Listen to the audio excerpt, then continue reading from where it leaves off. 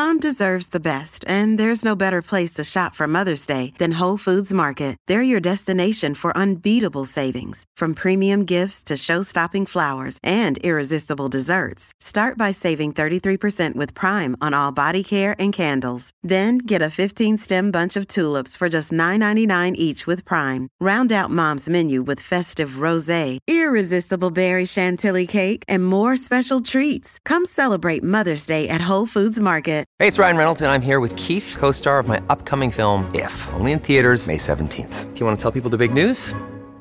All right, I'll do it. Sign up now and you'll get unlimited for $15 a month and 6 months of Paramount Plus Essential Plan on us. MintMobile.com/switch. Upfront payment of $45 equivalent to $15 per month. Unlimited over 40 gigabytes per month. Face lower speeds. Videos at 480p. Active Mint customers by 531.24 get 6 months of Paramount Plus Essential Plan. Auto renews after 6 months. Offer ends May 31st, 2024. Separate Paramount Plus registration required. Terms and conditions apply if rated PG. Michael Roberts is the CEO of the West Australian Football Commission. They've got a big WAFL season coming up.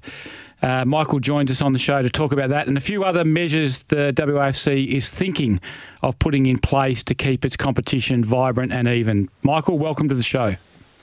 Good morning, Mark. So, mate, are you looking forward to the WAFL season? I'm doing the ins and outs at every WAFL club at the moment for Code Sports, and it looks like that you're going to have a number of very, very strong teams this year. Yeah, I think it's been one of the more pleasing things over the last couple of years. Has been the depth of, or the evenness of the competition. I think we last year probably 6 clubs could have made the finals. The average winning margins decreasing each year, which is really pleasing. And yeah, we've started to market the competition as well with our win-win campaign. So hopefully we're getting more people to take notice of the WAFL, bring fans back to it, and the results are starting to show. What sort of levers can you pull to make sure it stays even or it gets more even, and that clubs that have been down the bottom become more competitive as quickly as you can get them to be competitive? Yeah, competitive balance is a really tricky one for us because the AFL and other codes have draft systems in place that they use to sort of create get those clubs that finish down the bottom, get some more talent into there. But we don't have a draft, so we have a few measures such as the total player payments or the salary cap, the points that are allocated to each list, other transfer fees and concessions like that. So we have to, unfortunately, at the moment, it's a bit of a manual process. Noting that these measures only came in about 6 years ago, so we've started to see some of the results of that. We're hopefully working with the clubs at the moment on a strategy that might actually see a bit more, automation and acceptance that there's set concessions in place for where you finish on the ladder over a couple of years. My understanding is that there have been concessions allowed to Perth, that they have extra salary cap space this year that has enabled them to go and get certainly 3 marquee players in particular. Of course, they've got Sam Simpson, they've got Charlie Constable, and they've got Aaron Clark, who are all considered to be very important to Perth's bid to climb the ladder and get back into finals contention. How has that been accepted by other clubs? And what are those measures specifically that you've allowed the Demons? Yeah, so you're right. They've got increased salary cap this year. They've got it for the next 2 years. And they had some allowances around the number of interstate players that they could bring in. So this is, again, one of these measures that we would love not to have to do manual sort of one-offs. But when you look at a club like Perth who have barely made finals over the last 4 decades, everyone always talks about we've got to do something about Perth. So Perth they actually came to us formally and requested a bit of a review. So our operations team went in, reviewed, made some recommendations for them, but also came back to the commission and said, we need a bit of an injection into the club that will allow them to be able to get some immediate results, and then hopefully they can weed those out or phase those out over the next couple of years as hopefully some success comes and you get a bit of a change in the culture and just the vibe around Perth. So they've done extremely well in recruiting. I think the other clubs acknowledged that something had to be done, but it's probably one of these things that, the club has to have a really hard look at themselves to make sure that they're doing everything possible before these sorts of things are provided to them. Would I be right in saying it's 50,000 over 2 years, 30 1 year and 20 the next? Is that the number, Michael? Yeah, it's roughly like that. And when the salary cap for us is sort of 250,000, it's significant. But at the same time, bringing in one player, and I think this has been the historic thing. We provide allowances that probably give you one player extra, and one player can't turn the fortunes of a whole club, especially at state league level. So, so I think these added allowances have provided Perth with the opportunity to bring in probably a couple of quality players that, and from what we're hearing, they're not just quality players, they're quality individuals as well, great leaders at their previous clubs. So hoping that they'll bring those sorts of skills and qualities to Perth and to the WAFL competition. Yeah, Charlie Constable, I believe, is absolutely known for his leadership and has already made a big impact on the player culture of Perth. Of course, the player we left out when we're talking about the ones they brought in is Blake Schlensog as well, who's come back and will play for the Demons. I think the other factor here, Michael, is that they had a runner-up Colts team last year, so the key will be to stabilise the senior team and then hopefully bring these kids through and make them successful WAFL players as well. Yeah, and I think that's something that we've really identified, that the clubs go after these top-line sort of ex-AFL players and spend a lot of time trying to recruit those players. And we find that they might just come in for a couple of years and go, but the real art to developing a WAFL list is, as you said, being successful at Colts and keeping those players in that are probably going to be your 100, 150 game WAFL players. And you note that, like a West Perth, for instance, going back a couple of years, that basically delivered a premiership off that model. They had no AFL players in their team for the grand final or ex-AFL players. But they were all good, solid reserves players, Colts players who had come through their system. And that's, I guess, the proven model. Now, you are taking a look at things like zones and other measures that you can do. Where are you at with that? And I believe there was a radical proposal suggested at a meeting of some kind over the last couple of weeks where it was suggested that you could possibly link PSA schools to clubs so that a club could reap the sort of benefits, I guess, from a strong PSA team that Claremont gets, say, out of Scotch College.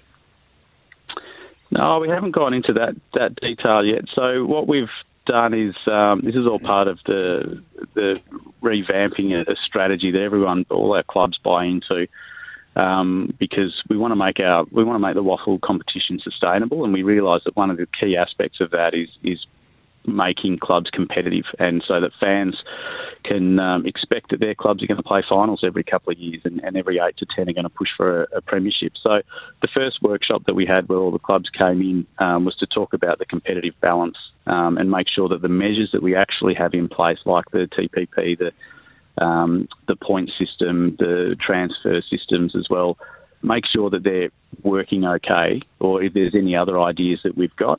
So zones play a crucial part in this, but that was off the table for the first workshop because we know it's such a big one. So that'll be the next workshop in about a month's time. But look, PSA schools has been one that is really challenging for the WAFL to work with, because we've got great relationships with our clubs and the PSA schools, but that sort of information of who's playing at PSA schools, because they're their own little league and network there, that information isn't shared. So we get a player up to about the age of 16 who we know is in our system, and then all of a sudden they go missing for a couple of years in the PSA system because they're not playing club football, and then they'll re-emerge after that. So what we're trying to do is work with the PSA to make sure that we're better aligned so we can actually see where the kids are coming. But, the anecdotal and it's probably fair to say, research shows that some clubs, and Claremont in particular, have some really good quality PSA schools, and a number of them, whereas other clubs don't have any in their zone. So it's all part of something that we'll thrash out in the next few months. Yeah, it feeds into the next question. I guess Claremont has had a dominant Colts team for some time, doesn't it? And they also have a very strong set of country zones. Obviously, there's the Albany zone, which has been good for them, and there's the Kimberley zone, which has been good for them. Are those zones under threat? Do you have to look at giving those zones to someone else, or have Claremont would Claremont make the case that, well, we've done a great job in these zones, we should get to keep them? I think there's a bit of both. There's the facts there that the traditional zone systems, especially in the regional areas, are different now. We're seeing a lot of coastal residents. Football down in the southwest is really thriving, and the junior areas down there are almost rivaling what metro regions are up here. So there's going to be benefits for those clubs that have their zones in the southwest, and then clubs who have had traditional strongholds in the wheat belt towns are seeing that, as with any sort of society changes, that farms are being bought by companies now and other families rather than families going in to run that farm. So the populations are declining and football's becoming tougher to run in those regions. So it's really just to have a snapshot of where we are, because we always use the hearsay and the anecdotes, and what we've engaged with is basically a company that works in the demographics area and statistics to show us exactly where we're at, exactly what the populations are looking like around WA, and then what the trends are moving forward, and overlay that with football data as well,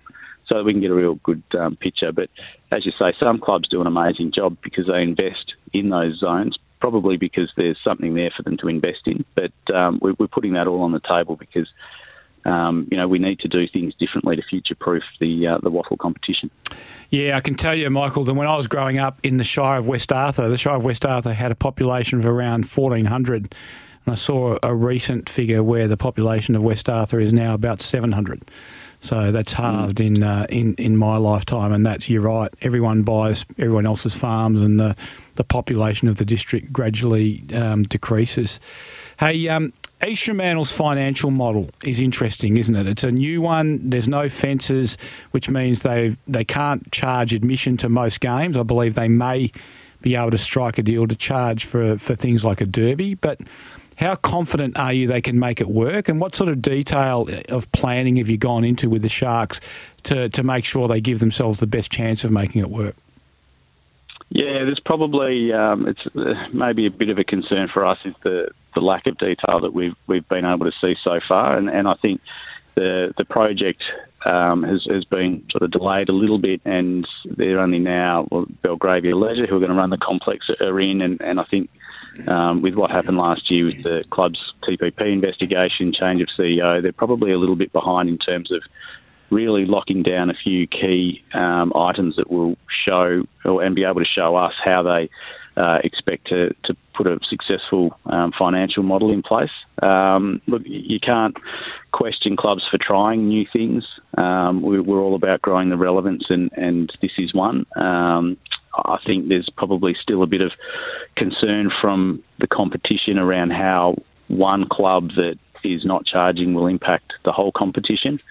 And, we would love to see a club that, or East Fremantle in particular, going into this with probably a little bit more reserves, so that if it doesn't work, they're able to potentially draw on those rather than, we've seen our clubs put their financials out. East Freo have lost a bit of money the last couple of years and probably don't have the enjoyment of a big bank balance to take risks like this. So we'll be watching it closely, and I guess our biggest hope is that there's opportunities to review the situation if it's not proving successful for the club. West Coast WAFL team has been an issue for you over the last couple of years. You took some steps to try and strengthen that, but they're getting injuries again running into the season, which means fewer AFL-listed players available to play in the WAFL. Are you concerned, or is it too soon? Yeah, it probably is a bit too soon.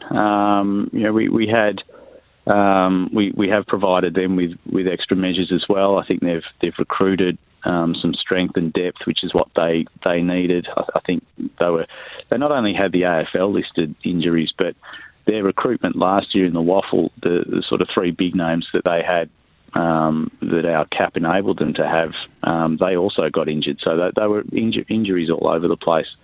Every AFL club, every list is going to have injuries. I guess it's, last year we were getting to a stage where West Coast could barely put an AFL team on the park. I'm confident that surely can't happen again.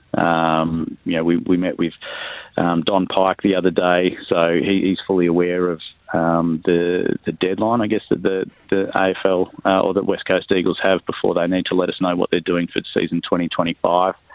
So let's hope they get off to a good, solid start, and the clubs themselves can see the benefits of playing in the WAFL. Any concern that if they struggle again, they may opt to try and join a national reserves competition, or that the AFL may push clubs towards an AFL reserves competition?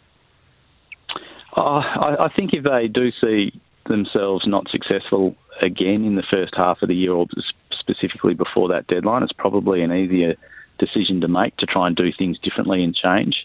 From a WAFL point of view, we would love them in the competition. I think personally, and I know that commissioners do, that it's the best thing for WA football to have West Coast Eagles have a presence in the WAFL, whether it's a standalone or whether it's an aligned team. So, we just hope it works. I don't think the VFL system, that's basically a pure AFL reserves now. So you can get one sort of outcome from playing in that, but we think for what's best for WA footy and what's best for the players, the younger players on your AFL list over here in WA, is to be able to stay and play in a quality competition such as the WAFL. Yeah, I tend to agree with you, and I think the VFL, there's a lot of people in the VFL that aren't happy about what's happened over there, so hopefully we can figure that out and keep our players playing in the local competition. Michael, it's great to have you on the show. There's so many more things we can talk about. I think we're going to have to get you back on and talk about a few more things in the very near future. But thanks for joining us and sharing that information with us today, and look forward to speaking with you again over the season.